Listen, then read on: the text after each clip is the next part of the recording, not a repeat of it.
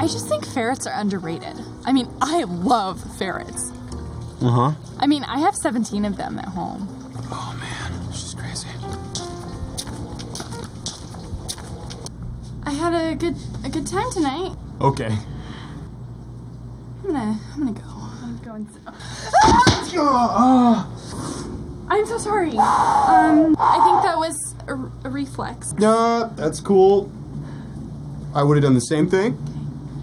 I cannot feel my face.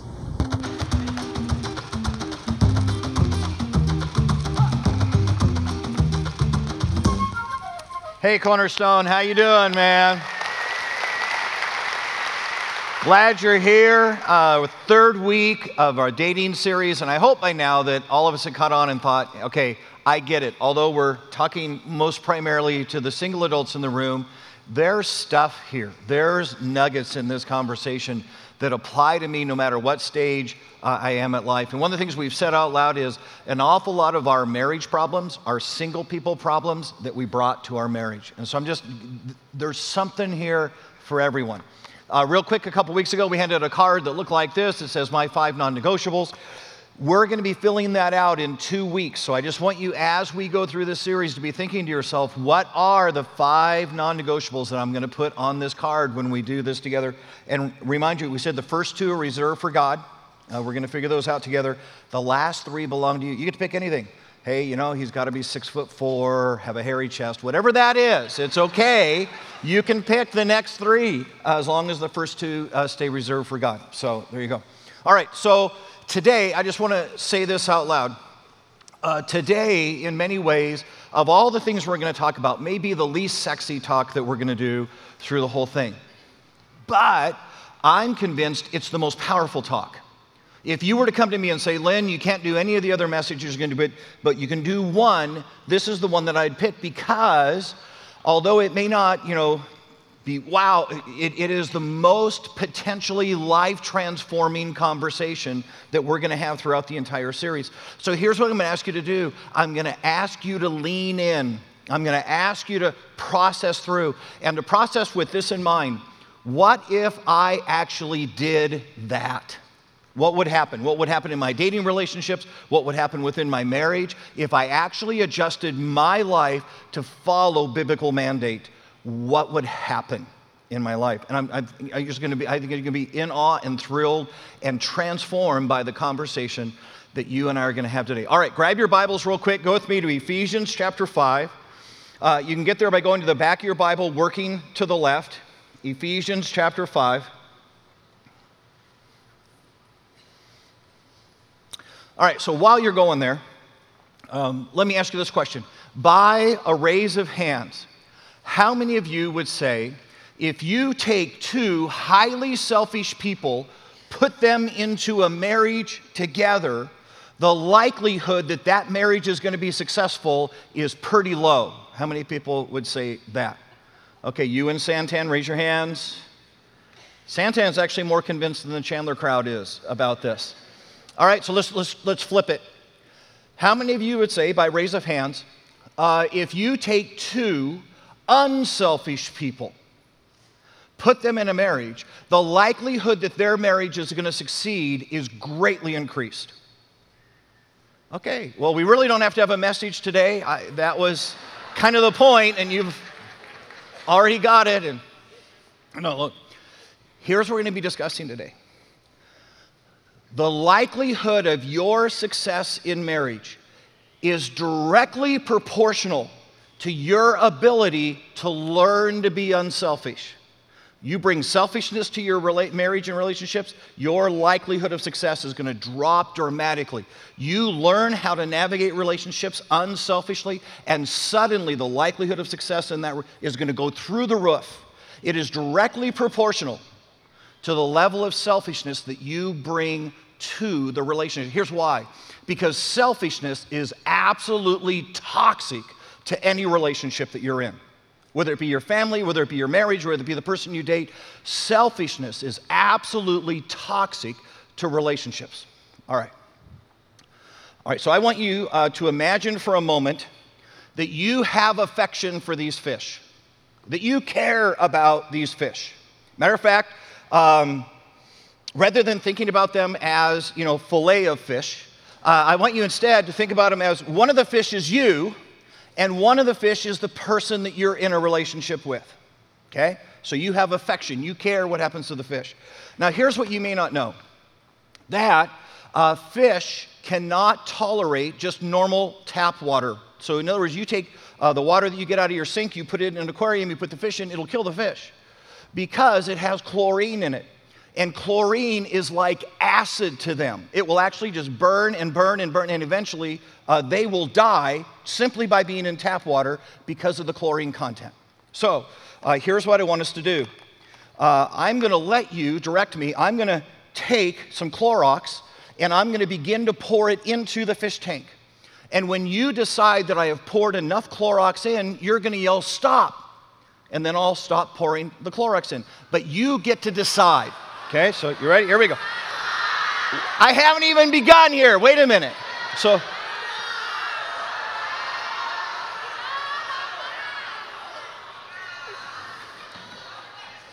you are no fun. We could have watched fish like twitch and...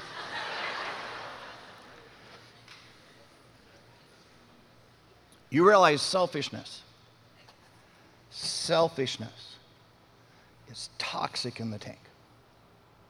And somewhere in every relationship you have, you're going to make a fundamental decision about how much selfishness you're going to put.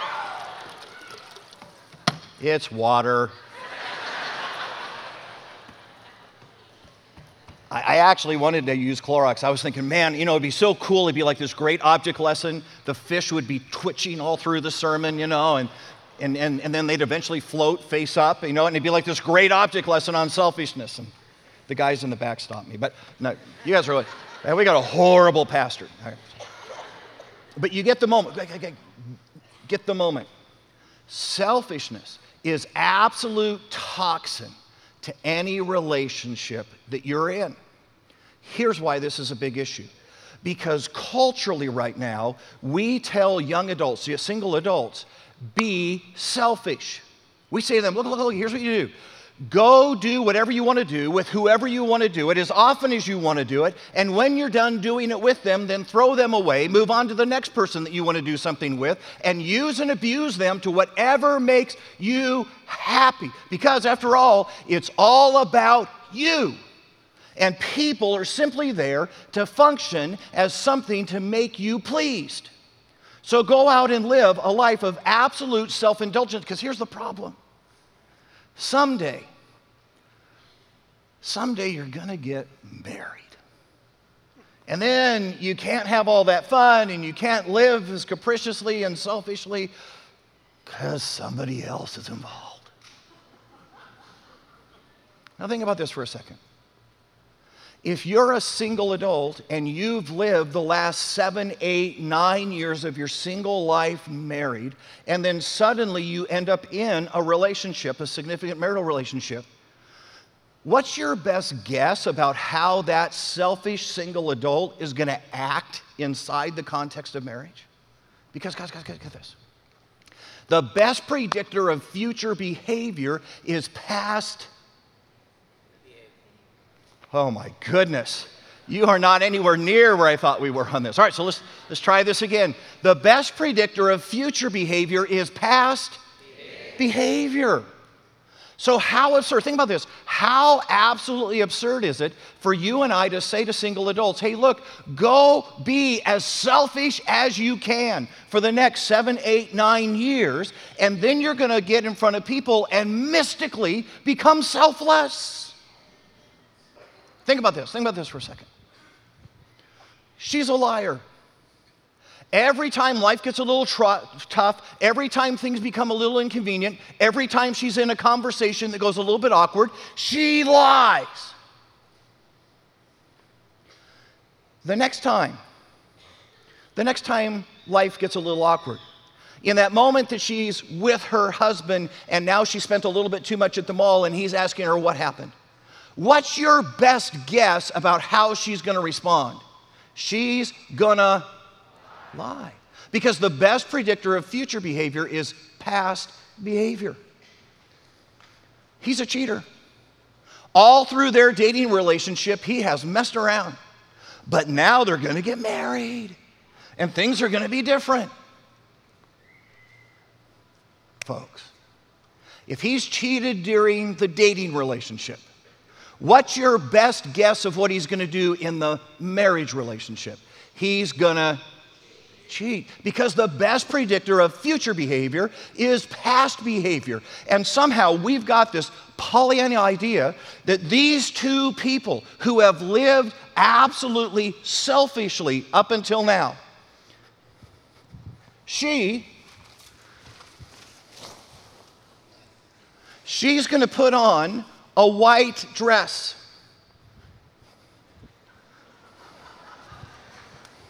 He is going to put on a tuxedo.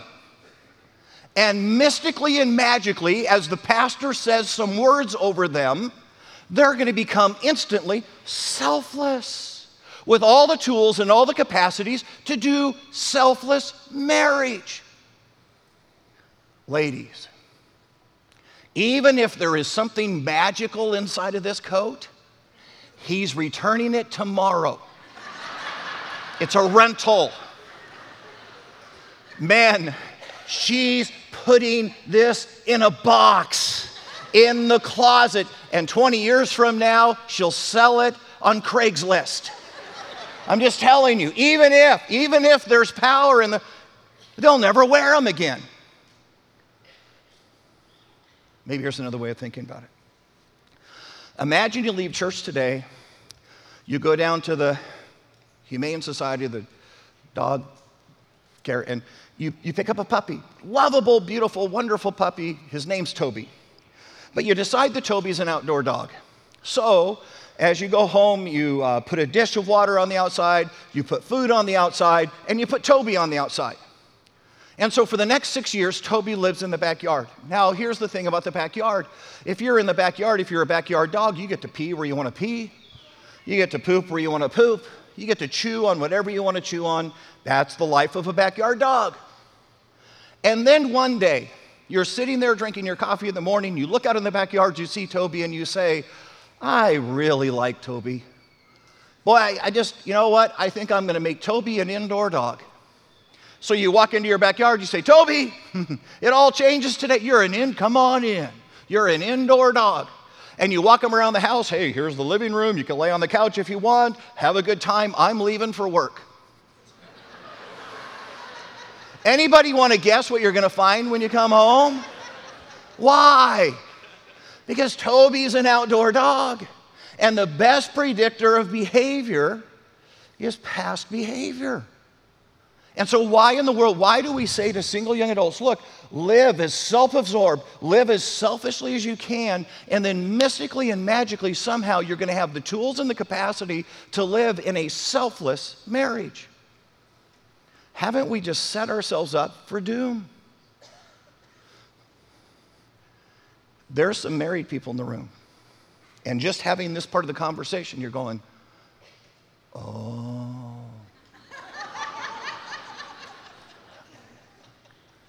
I think I get it. I think I'm a backyard dog got brought indoors. I'm chewing on things I shouldn't be chewing on. Right? I lived selfishly until had the moment I had to live selflessly, and I didn't have the tools. Back to the passage.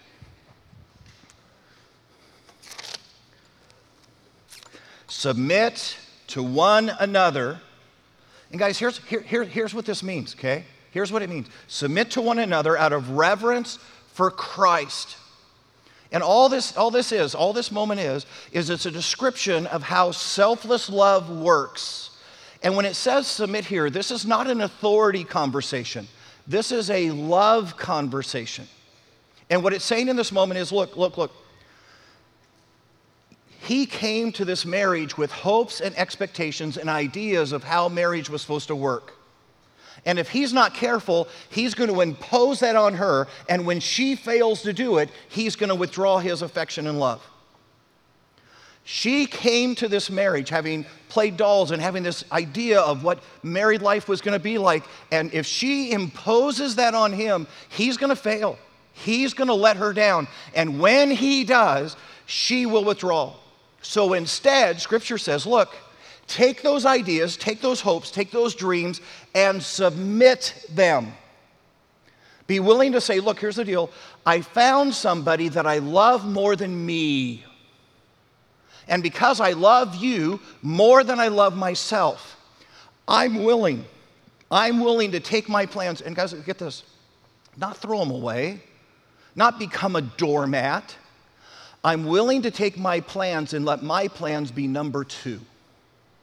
I'm still hoping, I'd still like to see the moment when, but I'm willing for my plans to be because I have found somebody that I love more than myself, and I'm willing for your hopes and dreams and plans to be number one. And think about the power of this. And in the same moment, she is saying, I have all these dreams. I have all these hopes. And I'm willing to put them as number two in this relationship. I still hope them. I'm still dreaming but I love you more than I love me. And I'm willing to submit my plans for your happiness. Which, guys, think about this, would have to be an absolutely selfless gesture. The problem is, we spend most of our time offering each other a selfish form of love, which really, if you think about it at the end of the day, isn't love at all. See, here's what we do. We offer each other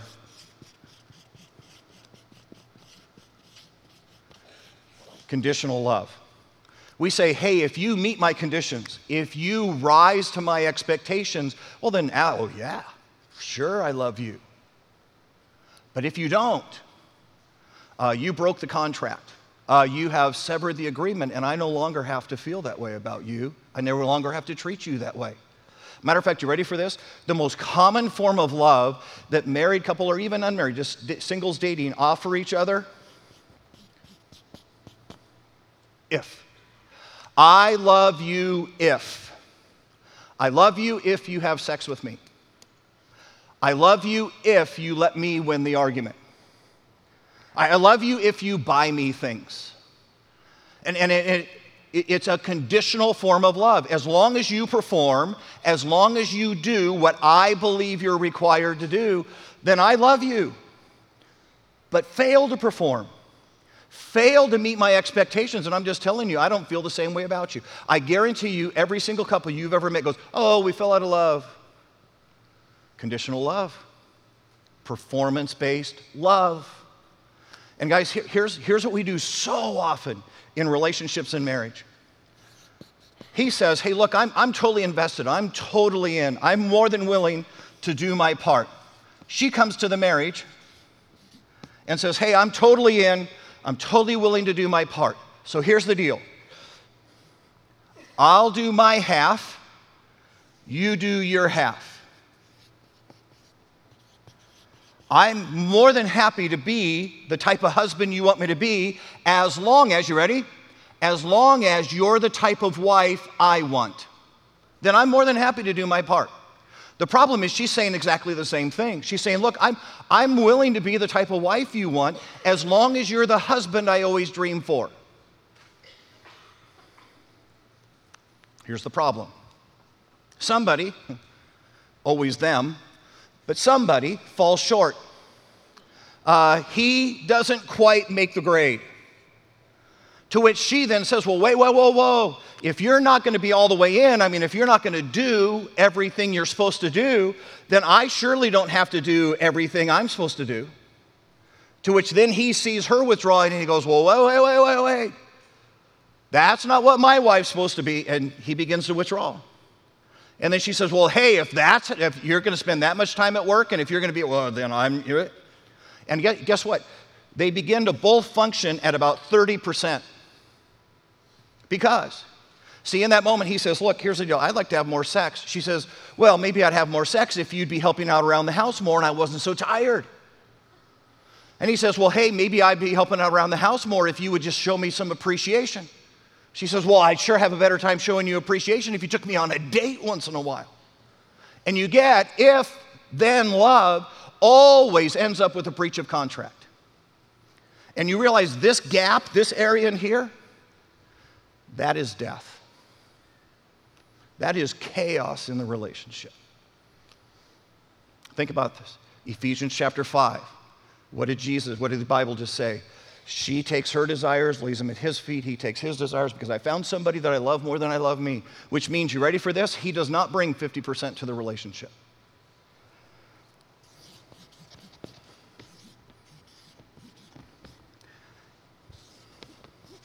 He brings 100%. She, in turns, brings 100%. And we already said, hey, they're not going to make that, right? We're human. We're never going to be the perfect husband, perfect wife. So let's say he actually performs at 70%, and she actually performs at 70%. But boy, that's remarkable. That's amazing within this relationship. Because in that area, it truly becomes me doing what you need and you doing what I need in the relationship. There's a second type of conditional love that we give.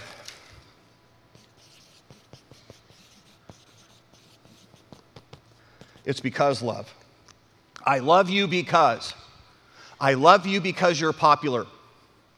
Ladies, how many of you were in love with the captain of the football team? Never met him, but you were in love with him. Oh, you're not raising your hands, are you? You know you wrote little poems. Yeah. You signed your name, Becky Johnson. That's what it's popular. Hey, I love you. I love you because you're good looking. Guys, if you marry somebody simply because, no, it's okay. It's okay for them to be good. I'm just saying, if you love them because they're good looking, you're in trouble. Because gravity always wins. I'm just telling you, guys, she looks really, really good. Ba-boom, ba-boom right now. Give her 20 years, it's going to be, I'm just telling you. It's just because gravity always wins. Ladies, you think he's so amazing. He's got that huge crop of hair. It's going away. It's going away. And it's going to show back up on places on his body that it shouldn't. It just is. And if you're loving because is going to change. It is conditional love. And think about this. Both if kind of love and because of kind of love, if you really finish the sentence, it's you will let me if you love me because this is all about me. And the reality is, conditional love, whether it's if kind of love or because of kind of love, is always about me, which means it is always selfish. Which means at the end of the day, it is not genuine love. It is actually selfishness wrapped in a wrapper of affection.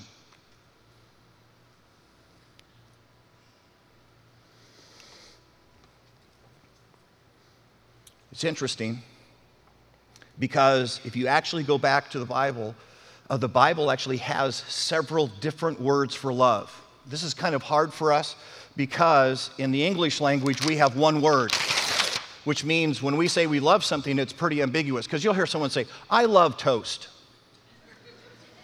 Really? You'd lay down your life for toast? Really? Because we just have this fuzzy word that we throw out everywhere. In the original language in which Scripture is written in Greek, there were actually 3 different words for love. One of those words is eros. It's where we get the word erotic from. And this is that heart-pounding, physical attraction, I just can't stay away from you kind of love. And what you need to know is, it's okay. It's okay. If you're having that kind of love for your spouse, eros away. Just go for it. You just can't eros with everybody in the room, right? You get that, right? It's reserved for the person you're married with. but it's a great type of love. There's a second type of love in the Bible, which is phileo. And phileo means brotherly love. So it's where we get the word Philadelphia from, brotherly love. And this is just, hey, I mean, I'm with you. I care about what you care about. I've got your back. I'm just telling you, we're going to do life side by side kind of love. But the other part of phileo love is that phileo love can be seasonal. So in other words, I guarantee you, you've got some people that you grew up with when you were younger, and you went, man, this is my best friend, BFF. You don't even have them on Facebook anymore, okay? Because life changed. You moved to different states. If you're a girl, you stopped liking dolls and started liking boys, and she didn't do, and somewhere it just drifted apart. But you were best friends. You were phileo, friends with each other. There's a third type of love. It's agape. This is God-like love. This is the truly unconditional love that just simply says, I love you. It's not based on your performance. It's not conditional on what you do. Matter of fact, the truth is, no matter what you do, no matter how far you would misbehave, no matter how much you would disappoint, it's not going to change this for me. I agape you. And it is unconditional and it is unchangeable. Can I tell you that your heart longs for at least one person in this world to agape you, to just love you unconditionally without reservation? It's interesting because right after the resurrection of Jesus Christ, he has a conversation with Peter. And if you remember the story, Peter denied Jesus 3 times just before he got hung on the cross. And so now Jesus is hung on the cross, he's died, he's risen again, and now he's having fish dinner with Peter. And as they're having dinner, Jesus turns to Peter, and here's what he says is, Peter, do you love me? And Peter turns back to Jesus and says, well, of course I love you, Jesus. Dinner goes on for a few minutes, and Jesus turns back to Peter again, and he says, Peter, do you love me?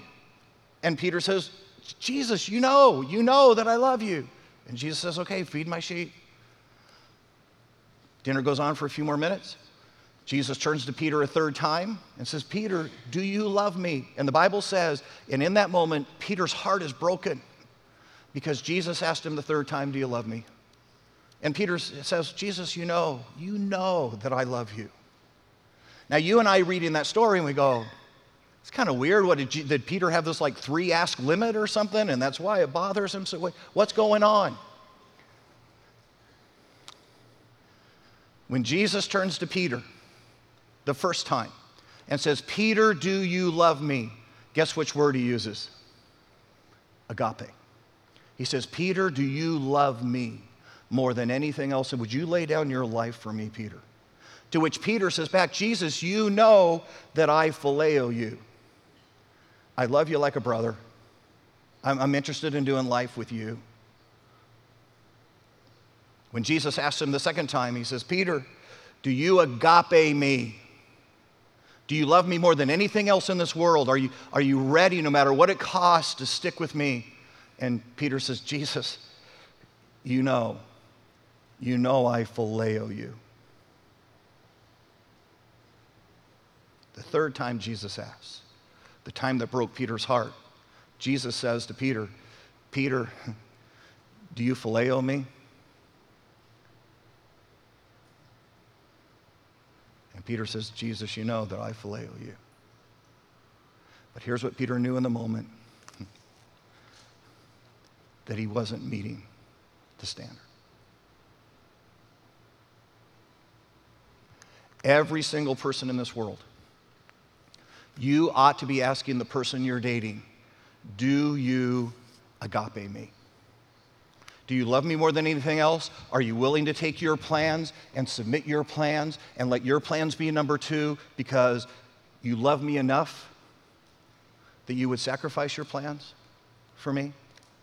And if they say back to you, I phileo you, move on, move on, move on. Because phileo can change. and phileo is conditional. You know what I think is so interesting? We intuitively agape our kids. Think about it. Your little baby's born, they don't do anything to deserve love. I mean, they're pooping in their diaper, they're spitting up on your shoulder. I mean, think about it. And if you think that's bad, wait till they become teenagers. And yet, here's what we do with parents. We intuitively agape our children, right? We go, look, I just don't care. You can do whatever you're going to do. I mean, you can disappoint me 100 times. I'm just telling you, I love you, and my love for you is unchanged by your performance. And yet, we offer phileo to our spouses. We say to them, if you don't meet performance, if you do something that, then it's possible. It's possible we'd just be done because I love you like a brother.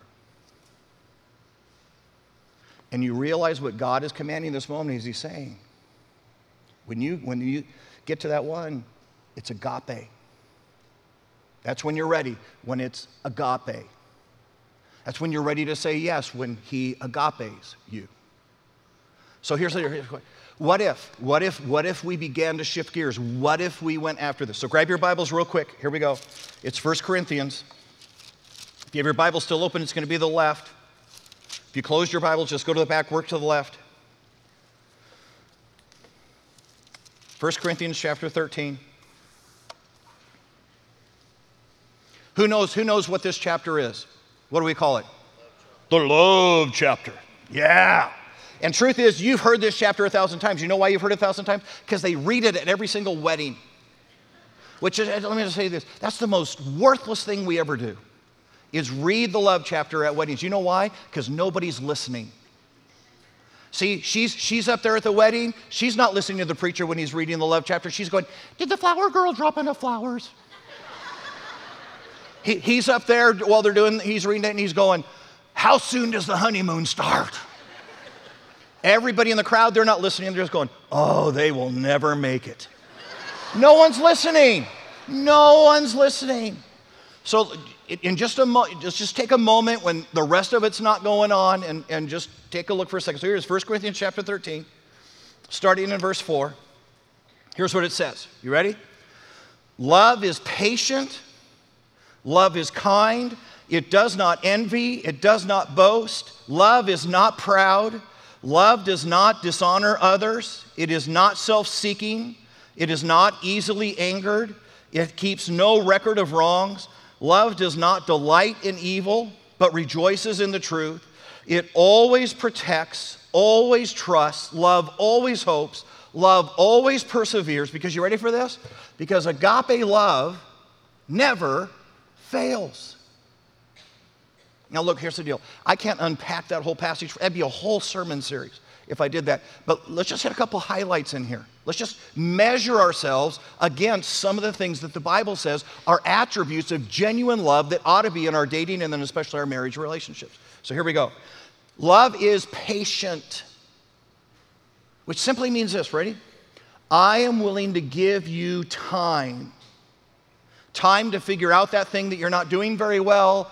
Time to work on that part of your character or part of your life that's struggling. I'm willing to give you time because love is patient. Isn't it interesting that we intuitively know to do this with our children? We're patient. At least I hope you are. I hope you don't have like this little toddler son and he tries to walk and all of a sudden he falls down and you go, really? Really? 12 tries and you still don't have it right? Really? And just simply says, hey guys, love is patient. Love says, I'm going to give you room. And you ready for this? I'm going to give you room to figure that out, even knowing that you may never figure it out. Because love is patient. Love is kind. Simply means this, you ready? That love is willing to bless the other person, even if the other person will never notice. It's why you unload the dishwasher, and she may never even realize you did it. It's okay, because I just wanted to bless her, even if I never got credit for it. It's why you send a card, and it's not your anniversary. Because the heart of love just says, look, I want to bless you just for the sake of blessing you. It's why you open her door. I'm going to bless you just for the sake of blessing you. It's kind. Love is not proud.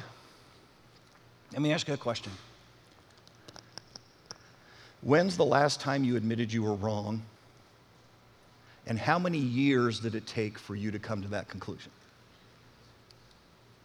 Because you realize there's some of us in this room and we are so proud. We walk into every single room and we're pretty sure we're the smartest person in the room.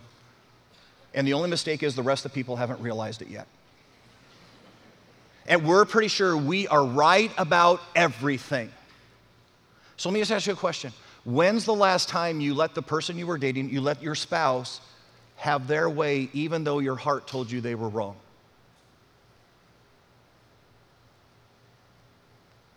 Love is not proud.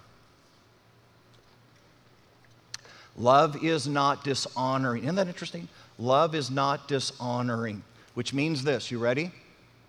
It means you will never, never, never, never say to her, if you love me, you'll let me.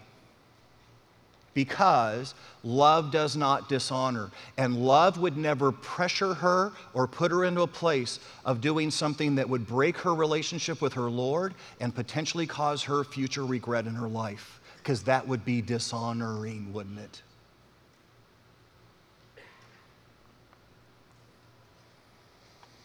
Now you're going, well, wait, Leon, I mean, that's Bible stuff. I mean, that's just this like, woo, standard, and I don't know. How many of you have parents that got divorced? Okay? How many of you have somebody in your life who were good friends, they were neighbors, they were coworkers that you really cared about, got a divorce? If they had been patient with one another, if they'd been willing to say, look, I get it, you're not able to do that now, you're working on it, and I'm going to give you time. If they had been kind, if they would have said, look, I'm just going to look for ways to bless my spouse, I'm just going to do things for them just for the sake of blessing them. What if they had been less proud? What if they didn't need to be right every time and didn't have to win every argument, and there were moments in which they could say, hey, you know what, I don't think I agree, but I'm going to let you have your way this time. What if they had been honoring one to another? You know what my guess is? My guess is your parents would still be together. My guess is your friends, your neighbors, your coworkers would still be together. Because it's selfishness that's the toxin to our relationships. And you ready? Your success will be in direct proportion to how selfless you become. So here's my challenge. If you're single, I'm going to challenge you for the next 90 days to date selflessly. Selflessly. Just say, hey, I'm going to treat you as if I love you more than myself. I'm going to do for you whatever I can do for you, short of violating God, right? I'm going to date you selflessly. Married people, 90 days. 90 days you simply treat your spouse with selflessness. They're not going to be sure who you are, and they're going to double check, but 90 days of just saying, look, I'm going to do selfless marriage for 90 days. Because you ready for this? Because there's a really, really good chance that you've brought a single person problem to your marriage, and it's selfishness. And 90 days of selflessness would be amazing in your marriage. Let's pray. Hey, dear Lord Jesus, we just simply come to the moment. And God, it just seems so obvious when we talk about it that our culture has got this so backwards. We're teaching young adults and singles to be selfish right up until the time of their wedding. And then we're expecting some cosmic change. And God, the problem is some of us have gotten caught in that. We've bought into the lie, and we have dated selfishly. We have married selfishly. And it is poison to our relationship. And we simply choose today to agape, to love unconditionally, to just simply say, I'm gonna love the way that Jesus would have loved, which means I'm gonna submit my desires, my aspirations to the person that I love more than myself.